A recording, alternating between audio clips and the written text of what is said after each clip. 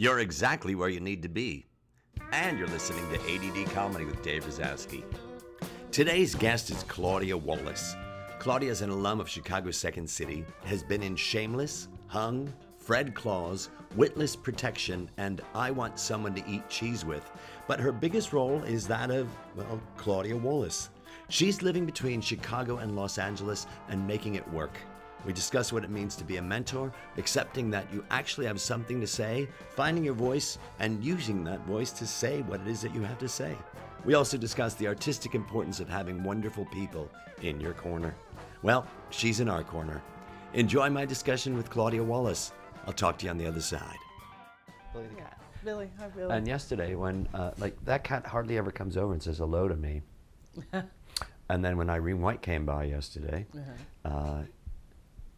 Billy comes trouncing out like, hey, a buddy, and then sat and chatted, with Irene, and it was like, are you fucking kidding me? I'm here all the time, and you don't do that to me. Maybe he likes ladies better.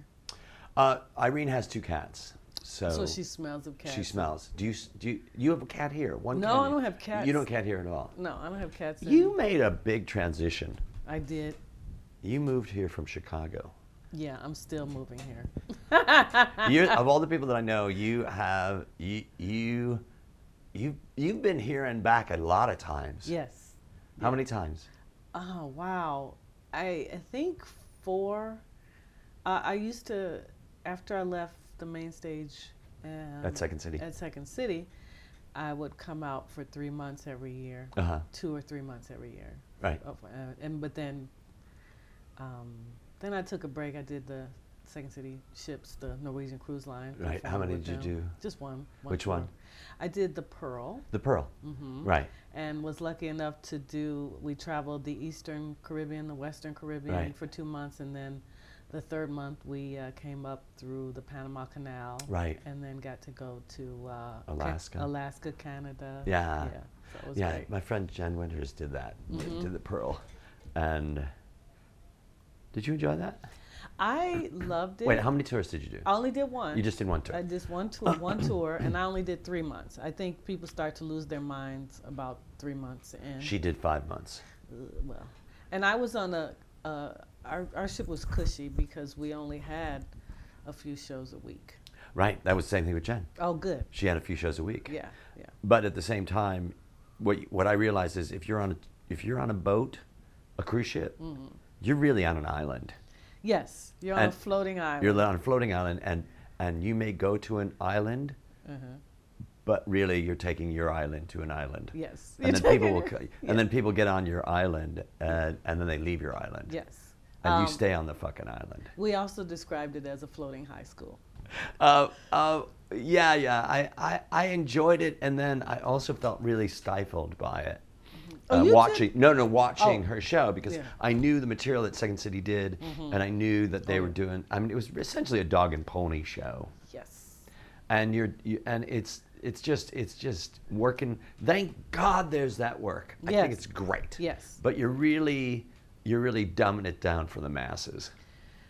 Yeah, when I had the opportunity and decided to do a ship, they had, Second City was no longer on the Hawaii cruise. Norwegian does Hawaiian islands. They took Second City off of that. And they don't do the European tours anymore because they felt like the audiences didn't get us. Really? Yeah. People going to Hawaii are dumb? Well, no, I think that was the cruise director's decision. Got it. I don't know why he didn't want Second City, but he didn't want Second City. But the people going to Europe. The Europe thing, our comedic sensibilities didn't translate well. Got it. So. Got it. But I was like, dang, that would have been a nice. But the thing is, tour. again, you're looking at the tour, and and the interesting thing is you're looking at where it is that you're going, but a lot of that is you have work to do while you're there. But I get it. I don't know, Claudia. I can't dumb it down anymore. Yeah. I don't have it in me to go, yeah, all right.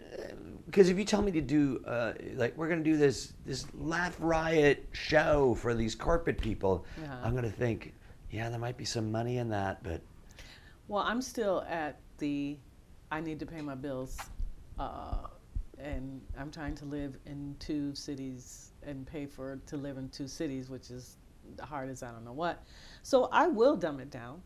I get it. I totally get it. But here's the thing. What I said, what I meant, if I didn't say it, what I meant is like, I can't do it anymore. I know. That's what what you I mean. mean. I know can't what you do it mean. anymore. I know what you mean. And there's the evolution of living out here. There's the artistic evolution, and it could go in a myriad of ways. Yeah.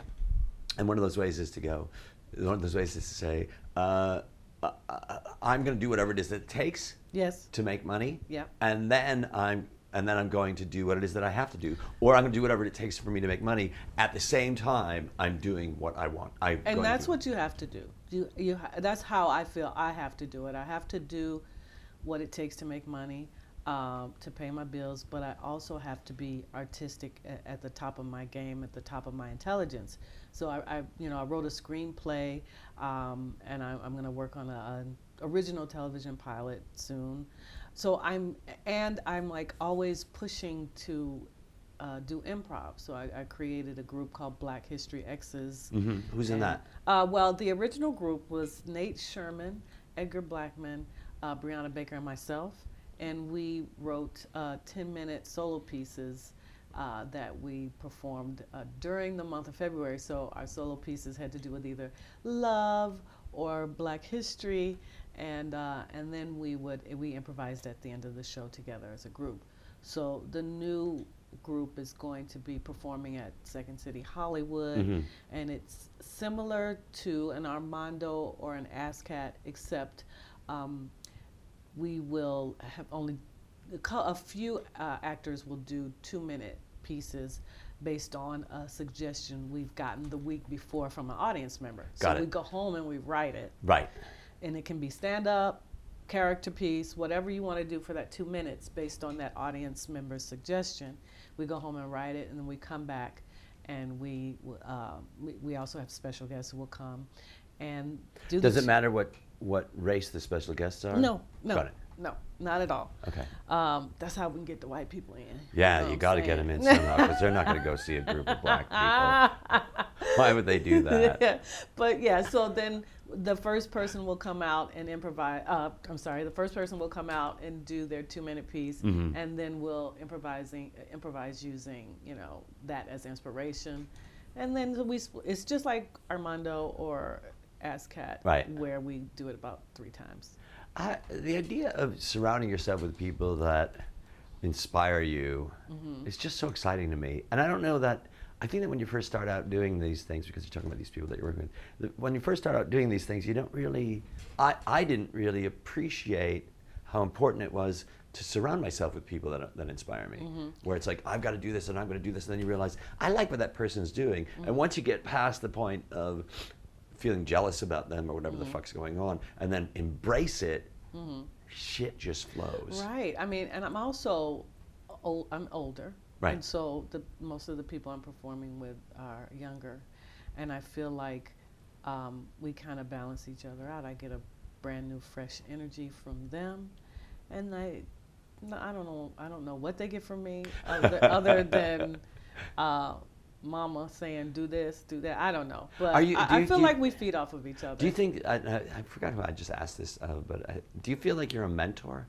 I do, and I welcome that, and I wish I had some mentors, but I mean. Well, how many mentors does a person really need? I mean, really, but seriously, I welcome that because I had kind of a long road with some struggle at Second City, like a lot of people have. Right. And my mentor was, Frances Collier. Right. And she got me the job as the artistic director of Second City out here. Yeah. So, and when new people, especially minorities, come through, and I always have an open door policy, or here's my phone number. You're writing a show. Oh, you got on the stage now. You're writing a show. I know how it is. If you ever feel the need to, talk about anything or just let some frustration out, feel free to call me. Right. So I welcome that because Frances was a great help to me. Right. And so if I can help somebody go through the process a little bit easier with a little less questions, you know. What do you mean a little less questions? Well, you just don't know. Sometimes when you're going through the process of writing a show with Second City for the first time, maybe you're intimidated by the director, maybe you're not. Maybe, Who isn't intimidated right, by the director? Right. So maybe you're like, I'm not sure what I want to do. I'm questioning myself. How does this process work? You know, so you have all these questions, and basically, I'm there to say everything you're going through is normal. Right. Isn't that true? The idea of everything that you're going through is normal. And when I'm teaching, I'm watching my students and I'm saying, I've done that, I've made that choice, I made that choice, I made that choice. And so when I say, I'm going to stop the scene here, well, why are you going to stop the scene? It's like, I know what you're doing. Yes. I know where you're going. I know where you're coming from. I know what how you're you're feeling, thinking. right. And I know how you feel. Yeah. Right. Right. Because I've been there. Exactly. Exactly. Now, here's another thing. They have to go through what is it that they have to go through. That's true. But if you can just say, well, if you can just let them know it's okay and things, you know. Fuck up. Yeah. But it's going to get better. You're going to be a stronger performer for it. Right. You know? Right. So, right. Yeah. Yeah. I kind of wish that there was somebody that was there for me. I had Donnie DePola, who, when I got cast at Second City, he said, Donnie said, I said, Donnie, I got hired. And he said, that's great. Do your job. Don't pay attention to anybody. Don't listen to anybody. Connect with people and stay away from the politics. And I went, oh, fuck. Yeah. That's the greatest advice I ever had. And I always followed that. And I watched other people crash and burn. I watched fucking people crash and burn. And you probably have seen people crash and burn. Did you crash and burn? No, I don't think so. Yeah, but didn't you see people like lose their shit on the road and go, Oh, like on the road? I mean, okay, what do you mean by crash and burn? why haven't I gotten this? This is mine. Why does that person? See that, you hear that all the time. I know, that's what I'm saying. And but I wasn't that person. Yeah. Well, when you're touring, you hear that all the time, you know. And you know, it's my turn. Of course, I've had. It's my turn to be moved up in the company. Right. And I got to be honest, I've had those feelings. Yeah. Until it happened, you know. Right. I had those feelings it took maybe 8 years for me to get a stage, and I had to let it go before it came back to me. That's exactly it. I let it go, and I stopped trying to be what I thought Second City wanted me to be, and I started being what I wanted to be. I started creating material for myself, putting up shows that I wanted to put up. Right. Solo pieces and whatever. And once I let it go, it came back. It didn't come back, it came to you. It came to me, yeah. And because I look at a lot of people and I feel like and I tell actors, like, stop working so fucking hard right now. What you're doing right now, you don't have to work that hard. You're pushing. It's like, but I want people to, it's like, fuck it. People will come to you. When you whisper, people have to lean in, you know? And also Second City knows. That's when you whisper, people have to lean in. Right. I just thought about that because I saw somebody, my girlfriend Laura comes to my drop-in class Wednesdays 4 to 7, and she whispered to someone, to Kevin Gazowski. I don't know if you know Kevin. She whispered to someone, and he leaned in, and it totally changed the scene. It totally changed the scene. And I'm asking people, bring your tone down, and really what I'm saying to them is, trust yourself. Yes. And it will come to you. And that's what you did. Yeah. Yeah, but I also had to let it go. But no mentor can tell you that. Right. You're gonna realize that, and when somebody says to you, "Hey, listen, you're gonna have to let it go," you're gonna go, "Yeah, right. That worked for you, but fuck, you don't know what the fuck I'm going through right now." Yeah, exactly. Yeah. And everybody has a different. I also let them know that everybody has a different road. Right. Everybody travels that road differently. And the only way that you know that is by living your life and seeing that everybody has a different road. Yeah, exactly. Again, if I told you everybody has a different road, you're going to go, yeah, that's easy for you to say because, you know.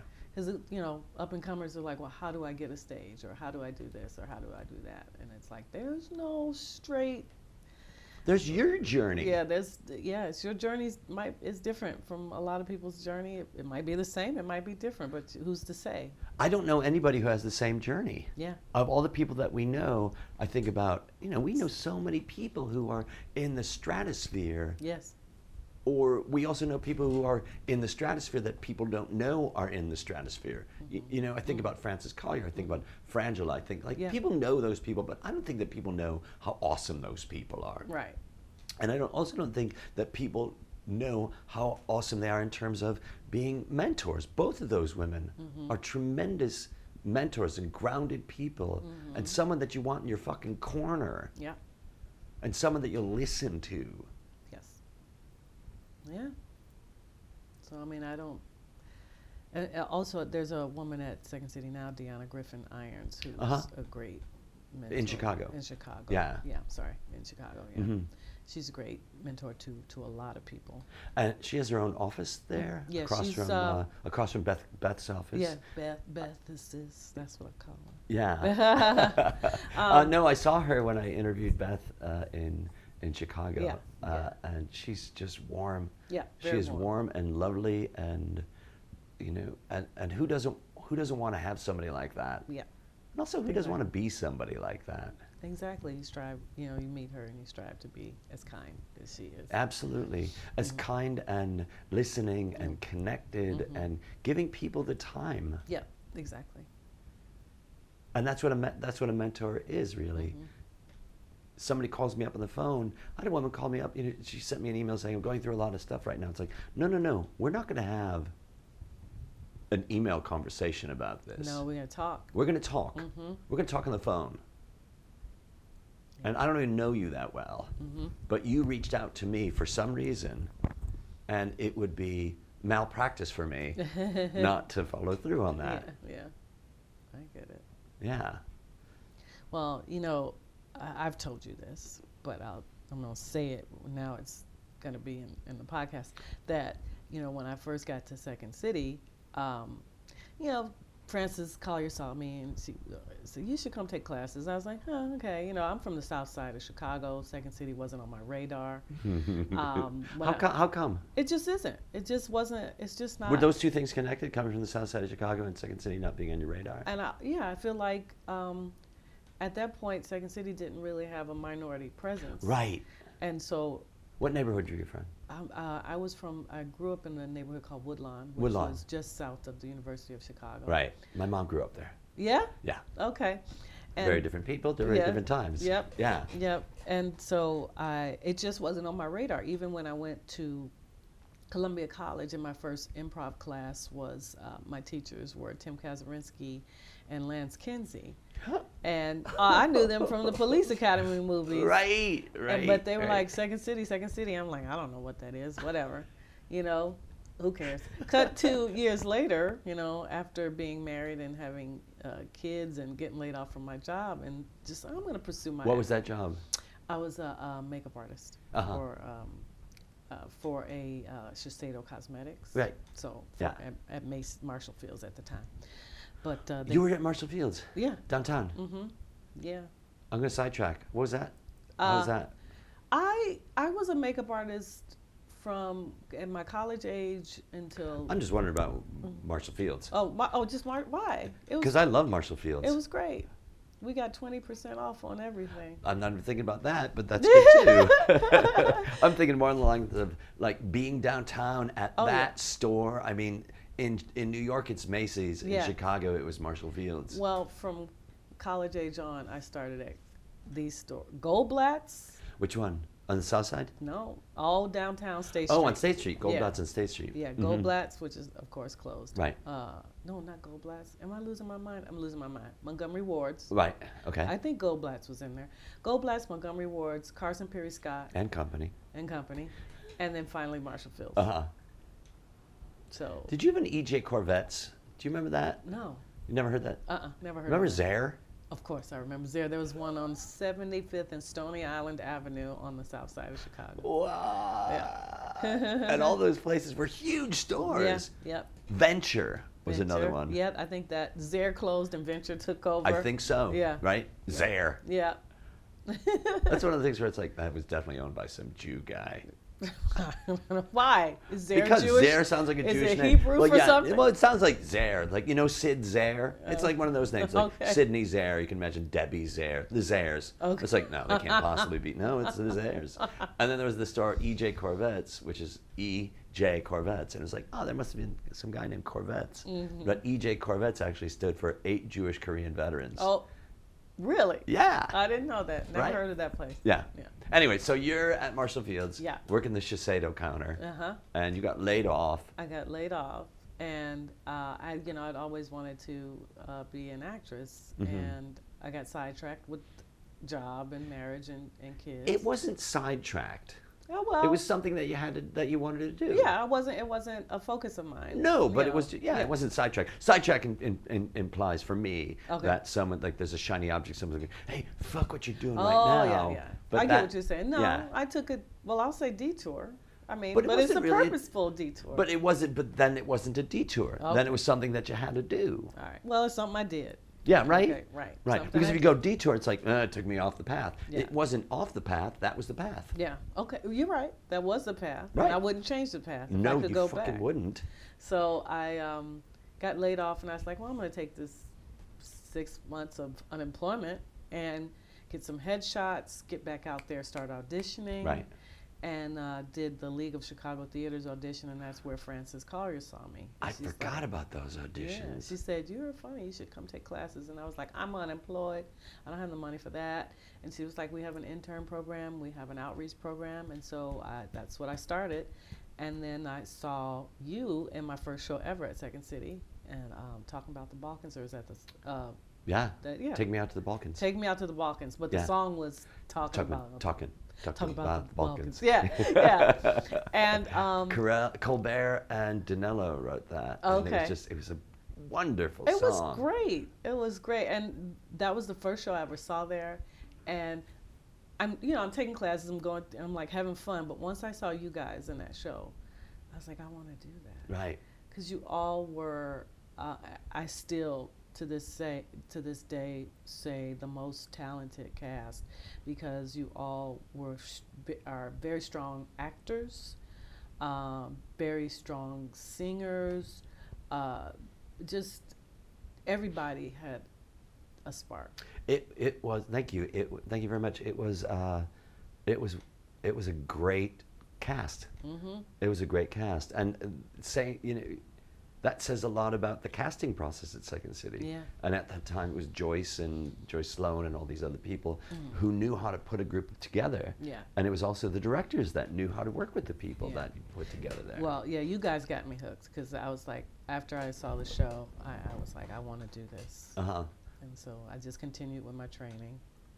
Right. Yeah. And then we were having fun. Mm-hmm. It was really, really fun. And everybody up there wanted to be up there, and there was nothing else that we wanted to do other than to be up there on the main stage, on the stage, up there. It's so funny. Yeah. We say we make it up there. And whatever, and this is the great thing, and it goes back to what you were saying earlier. Do you have an idea? Bring it in. Do you want to do something? Bring it in. What's your voice? And that scene, that was a song, and it was about the Balkans, and it was very Marx Brothers. And they were wearing choir robes, and they had the hats Yeah. on, the miters, and or whatever those called. You know what I mean? Yeah. Yeah, graduation. Yeah. And the dancing around the box step and swinging and running and dancing and kicking. And I remember Danilo kicking his feet back sort of in a Groucho way. Yeah. And what those guys did, and what Colbert always did, and Colbert and Jackie Hoffman, they always made me think, these fuckers do they have an idea. It doesn't matter. They have an idea. They're going to do that idea and see how the fuck it works. They're not going to, and it's what you were doing, and I think it's what so many people who do start there do, which is, what is a Second City scene, and I'm going to do a Second City scene. Right. As opposed to, what is it that I fucking have to say, Right. and I'm going to say it. Yes. And that's the mentor thing, where you go, your path might be the journey that somebody else's journey's on. Or more likely, it's going to be what it is that you want it to be. Right.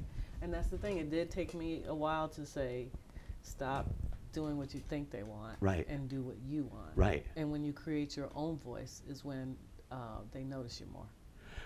But you don't do that for them to notice you. No. That just is a result of you having your own voice and creating material from your own voice. And you're putting you first. Yes, and you're putting you first.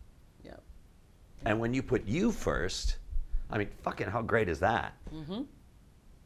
I had therapy today, and one of the things that we talked about, it was such an interesting therapy session because it's not, I'm going through this thing. It's more along the lines of, so today was, I said to, his name is David, I said, so how does a corporation work?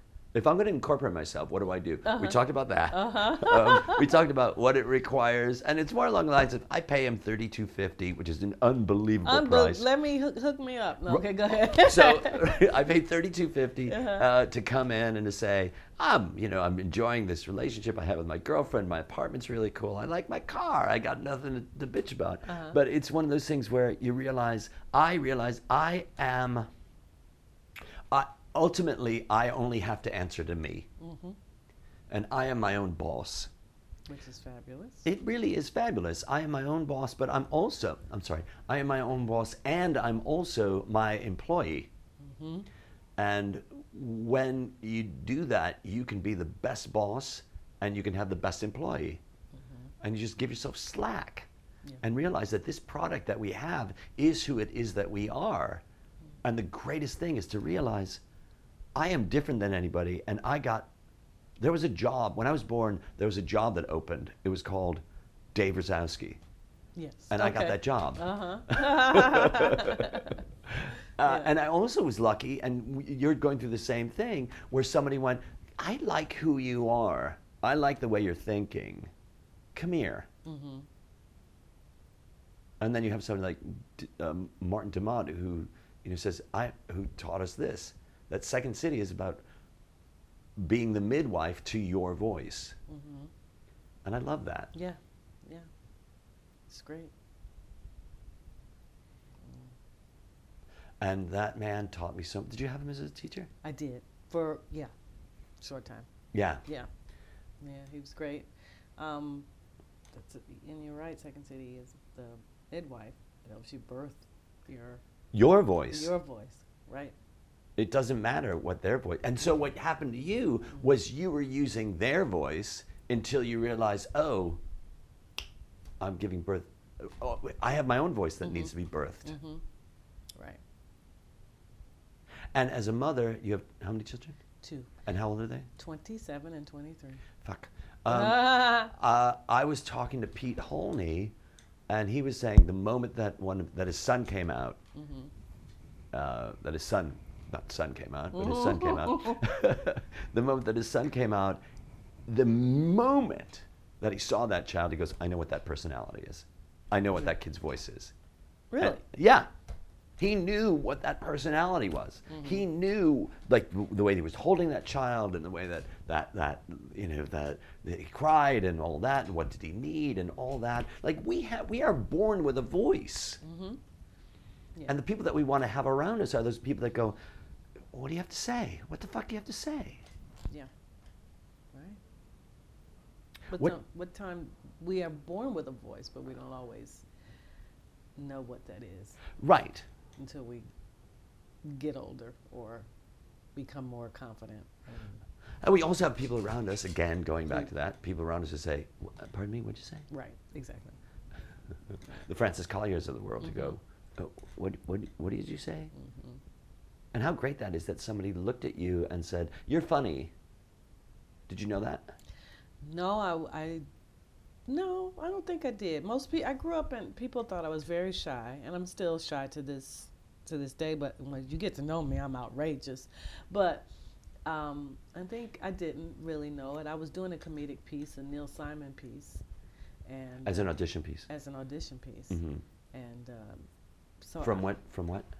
I can't even tell you right now. I don't remember. I don't remember the name of it, but. I don't, and then when I started taking classes and people started laughing, I'm like, okay, they're laughing, and sometimes I'll do stuff and I don't know, and people will laugh and I'm still not sure. I was like, what did I do? Sometimes, but yeah. I love those times. Yeah. I look at that scene, that bagpipe scene that we Yeah, did, and I yeah. always That's still, of course, being on ships. I know. And I look at that and I go, I have no idea why the fuck this is funny. Yeah. I really don't know. Because but again, you go, and then you think, it's not about how come it's funny. Yeah. No, it just is. Right. And it's probably funny to different people for different reasons. It, But it's funny. but that's the whole thing, too. Right. I'm not going to tell you why it's funny. Right. Because if I have to tell you why it's funny, it's not funny. Yeah. Or it's not funny. How many shows did you do there? 3. You did 3 main stage shows. Yes, 3 main stage shows. I understudied the ETC once they started hiring African American women. I understudied all those. What was that ladies. like? You know what I mean? Like, Uh-huh. how do you feel about that?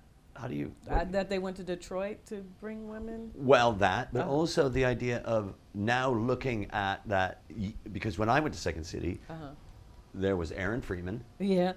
African American, sounds like a Jewish guy, which He he is. is. He is. Yes. There was Aaron Freeman. There was Judith Scott. Yes. There was Which I didn't get to see her at all. no, she was gone. Yeah. There was Greg Holloman, Yeah. I got to know him after. right? Yeah. Am I missing anybody? I don't think so. Right? Yeah. So how do you go to a show at Second City and see people up there but not see you up there?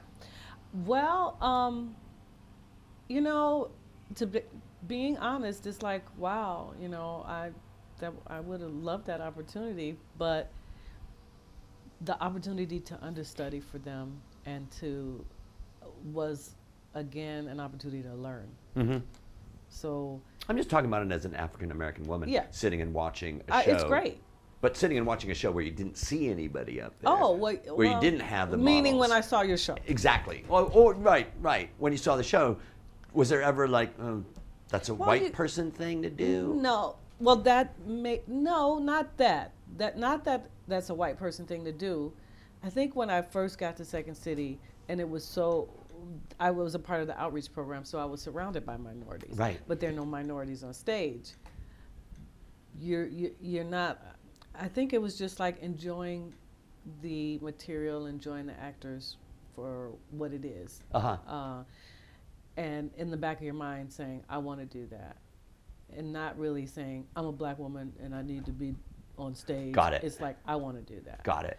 That's great. But when they started hiring, and like with Naima Funk and Keegan Michael Key and Right. Angela Shelton and David Pompey, Right. I mean, I understudied all those shows. Right.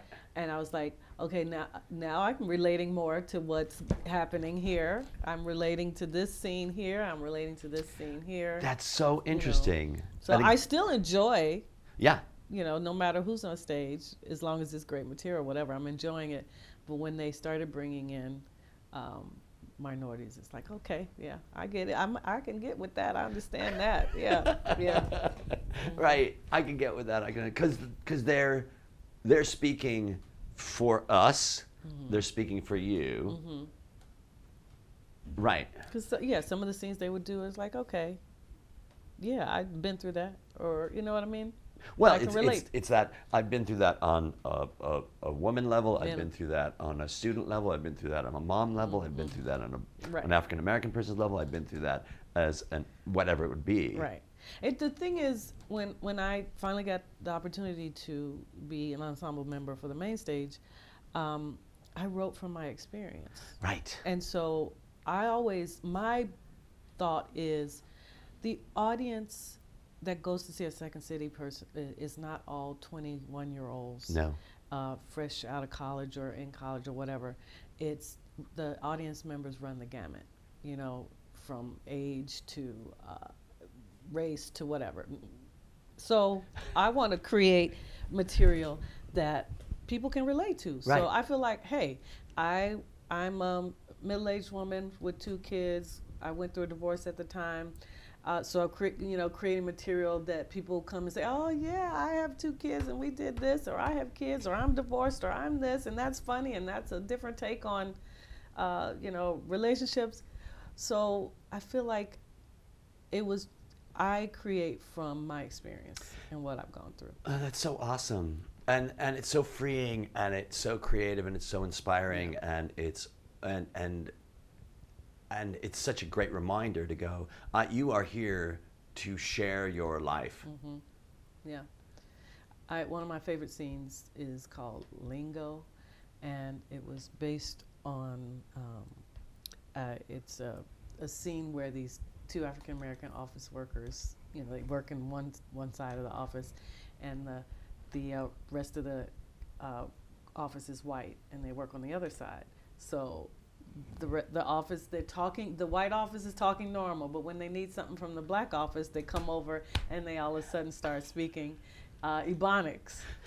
And so it was such a fun scene to do, but it's based on reality. It's based on going across the street to Corcoran's. Right, the bar across the street. Bar across the street, which was Last Act at the time. Right.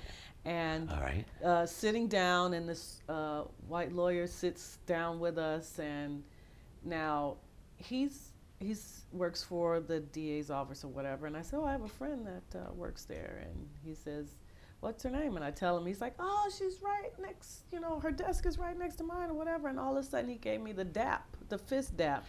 I don't even do that. So I don't even know. I'm like, well, okay.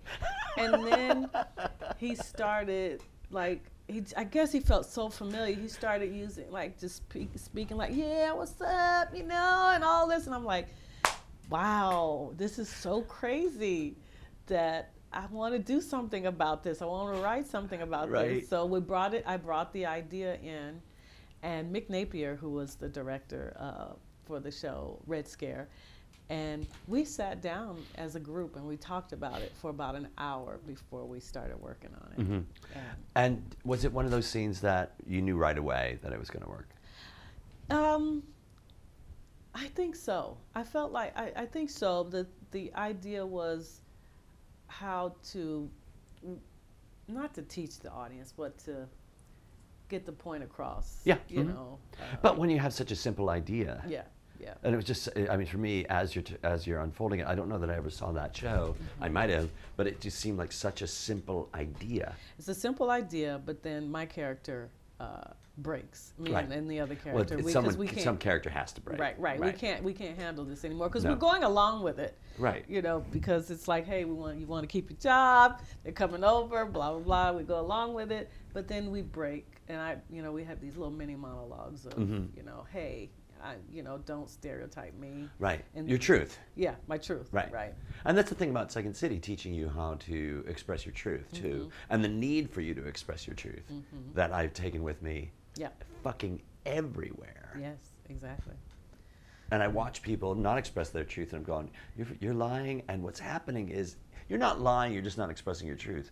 And watching somebody struggle, and I'm going, you're on the verge. You're on the verge. Just open it the fuck up. And from that moment forward, you are going to be so free in terms of what you're creating and your inspiration.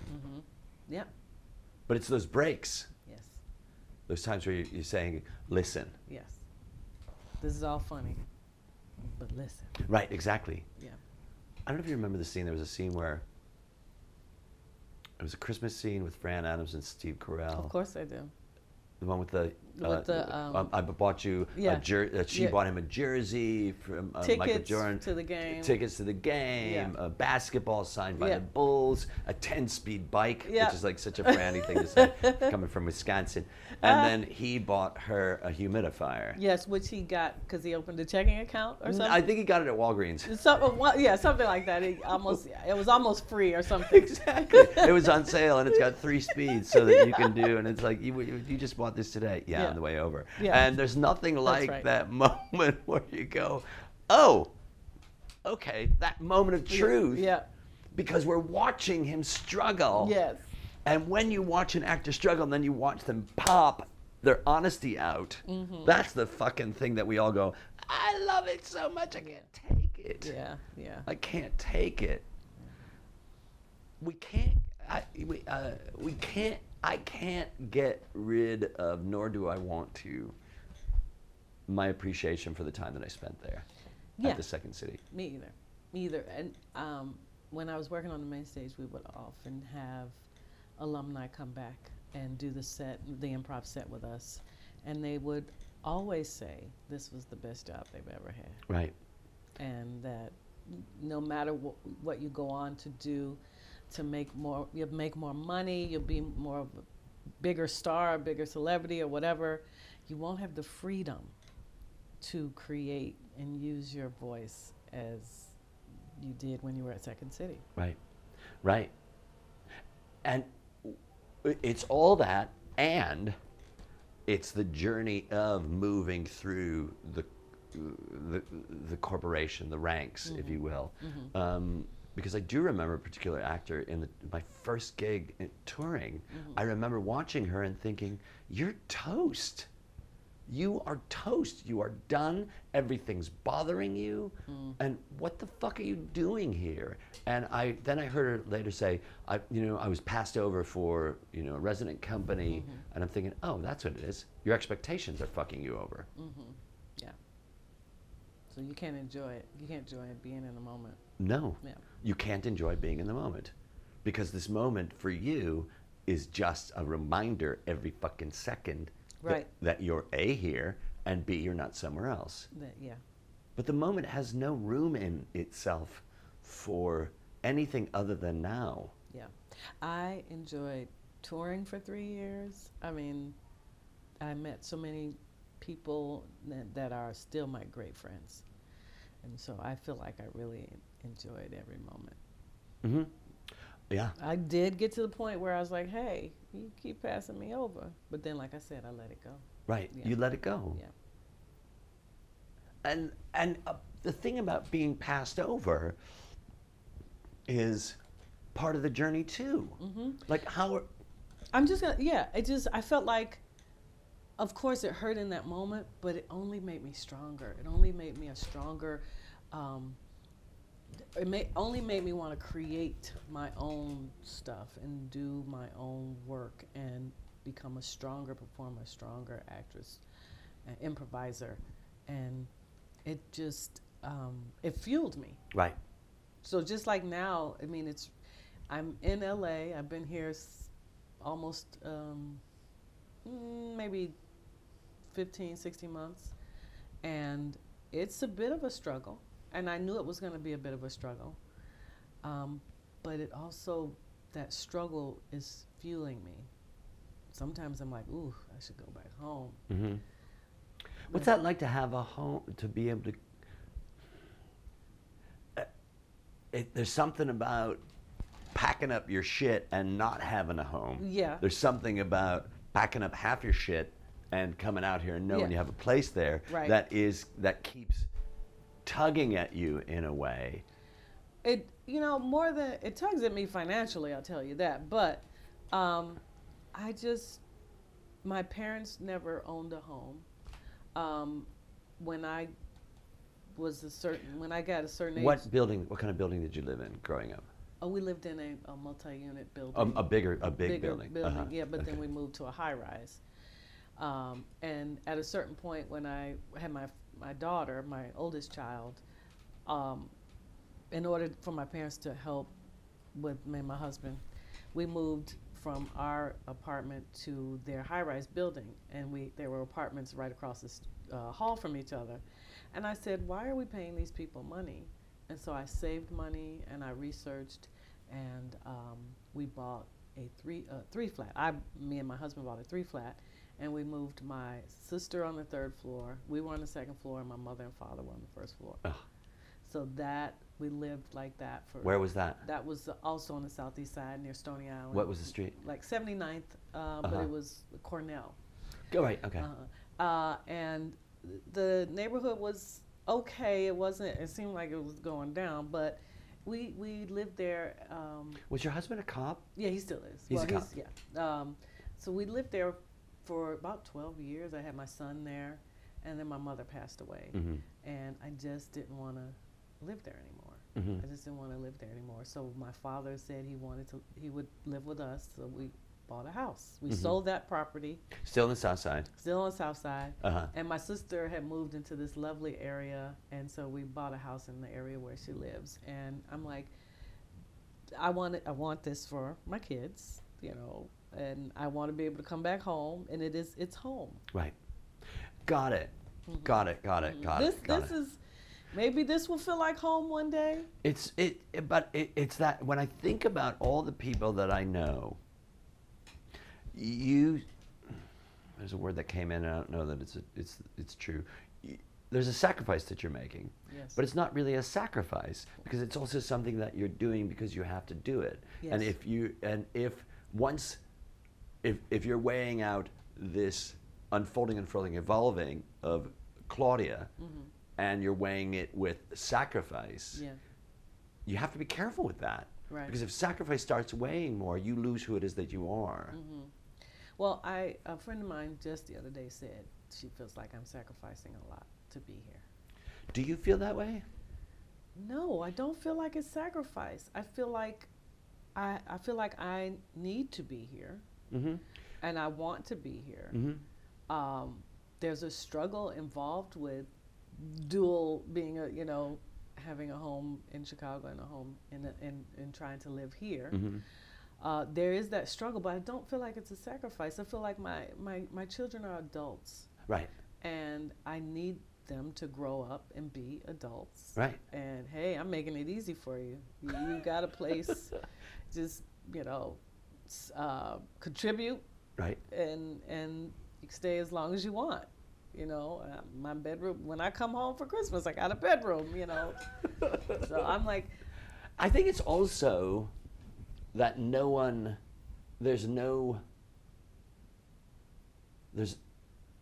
one, very few people do what you're doing. no. So you're right. no one can look at it and say, well, what Claudia's doing is, do you remember Barry and Karen?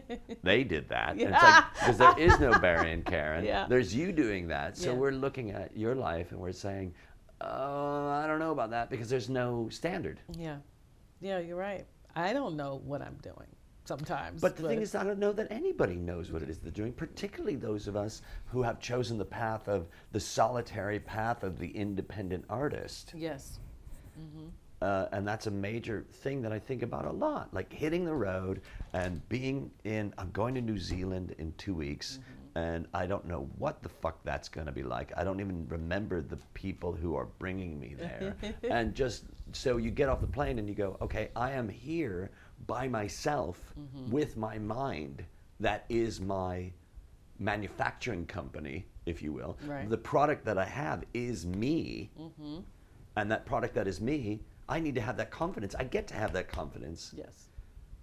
And it's an existential experience. But everything that we're doing is an existential experience. Ultimately, we come home to us, Yes. wherever us is, whether it's in Chicago or here, or in Perth, Australia, or Canberra, wherever the fuck it's gonna be. Yeah. And it's all those journeys, the detours, if you will, Yes. that take us to those places that aren't detours at all. They're really filling stations, if you will. Yeah. And fueling stations. Fueling stations. Yeah. And Fill very you often up. we'll go, what am I doing in this truck stop? And you go, well, I'll figure it out when I'm back on the road. Yeah. I'll figure it out. Yeah. Right. Yep. And that's I gotta, I'll figure it out. Right, Keep and you're a big figure it outer. I mean, since I've known you, you've come and gone, and there's been connections, and it's been, like I've never been to your house. I don't know that I've ever met your family. No, I don't think you have. I don't think I have, but I do know. I look at you and I feel like that's a strong motherfucker. That's a really strong person, and that strong person, she's taking chances. Because since I've known you, the stories that I've heard, it's about you're doing this, you're making this choice. You're again an older person who has a lot more architecture to schlep around than other people do, and you're doing. I'm fucking schlep. This is my shit. I'm taking it with me. Yeah. Yeah. I feel like I don't know. I feel like I have a lot of architecture that can add to a beautiful city or building or Your life. Yeah, well, yeah. Yeah. And then you bring it up on stage in the form of this character, that choice, this line, this intention, and all that shit. I wouldn't give up. For me, I wouldn't give up any of the fuck ups that I've had. Yeah, right. I wouldn't give up one day of my marriage that ended after 14 years. I fucking wouldn't give up a day of that. Mm-hmm. Yeah, because it adds to you.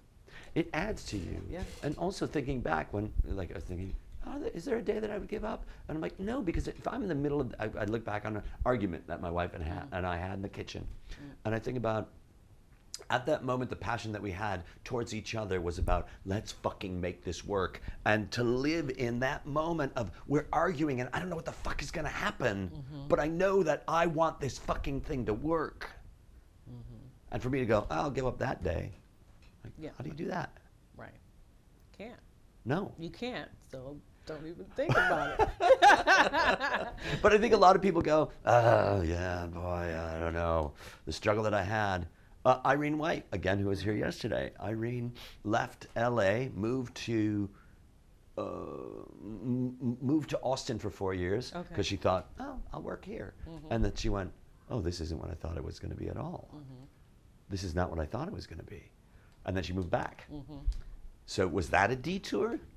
I don't think it was a detour. Okay, no, it was because she made that choice to. She made that choice, and then she looked at those things, and that made her a stronger person. And then she came back here with the sense of, oh, this is chill. Yeah. This is where it is that I am. This is what it is that I'm doing. Yeah. And also the people that you're working with here. Yeah, I mean, another thing that makes it, I mean, it is a struggle, but there's so many people out here that I know now that I've worked with in Chicago, I've got to know really well, I've got some great friends, and they moved out here. Right. Everybody's out here, Claudia. Yeah, I know. It seems like just everybody's out here, and if they're not out here, they're coming out here. Right. You know? And so when people say, where should I go, LA, Chicago, or New York, to, you know, people in the small little towns, I want to go, okay, Chicago has, you want to fail in Chicago. That's the place to fail. Also know that you want to learn your chops, that's where you do it, in Chicago. Right. That's where you're going to go. But ultimately, the best teachers are in LA. Because we all fucking moved out here. Yes. Yeah. You know? Yep. And people that we've mentioned today, you know, certainly Frances moved out here. And thank God she moved out here. And then, you know, Tom Green, her husband, like, what a fucking nice guy. Yeah. And then the community. Yeah. I mean, out of the cast that I worked with, I'd say my first show at Second City, Brian Gallivan. Wow, right? Yeah. Mary Beth Monroe. Right? Gene Villepique. I think Antoine McKay, he's still in Chicago. And he's working. He's fucking working. Yeah. And Brian Boland is still in Chicago, but he's always working. Yep. You know, and he's one of those Chicago guys that he pops him in movies and TV shows. Yeah, you're like, whoa, Brian. Right. Yeah, and then before Dan Bacadal was in the group before we wrote the next show, because I did Doors Open on the Right. I understudied that for 7 months. A Second City main stage show. Yeah, main stage show. And so Dan Bacadal was there. Right. So, I mean, like, there's so many people out here. And those people are doing really well. They're doing really well. Yeah. They're doing really well. Yeah. I love that Antoine McKay. He and I did a scene at Detroit where it was a homeschooling scene. It was a one-person scene, if I'm not mistaken. Oh, I think he did that for his last night. Oh, my God. But I could be mistaken. It was so physical. It was really, really physical. And it was one of those scenes where you go, and for me, I was thinking, well, who else was in that scene? And I think it was just him. Or maybe it was him and maybe it was Warzeka. But it doesn't matter. I think of the other people that were in that scene. And it's the same thing that happened with the Naima and Keegan scene. Oh, I love that scene. Where you go, oh yeah, Naima and Keegan were in that scene. Who are the other two people in that scene? And it was, they were. The Porches. Porches. I got to do that scene. Oh my God. My God. Yeah. And the podcast tends to so often go into inside baseball. And if anybody's still listening, it's like we're talking about people but it's that feeling of how fucking inspiring it is over there. And here's another thing. It's not just inspiring over there. It's inspiring wherever two or more are gathered and accepting people and trusting each other and caring for each other and inspiring each other. Let's stop there. Okay. That was good. Okay. Oh, thank you so much. Oh, thank you. The struggle is fueling me. Yep, that's how we grow. Thank you, Claudia Wallace, for that. ADD Comedy with Dave Razowsky also thanks Laura Parker, my co-producer, my dear friend, musician extraordinaire Al Rose for our theme song, I Feel Like $1 Million from Al's album Sad Go Lucky, and we thank you, our listeners. If you liked our show, give us a positive note on iTunes, won't you?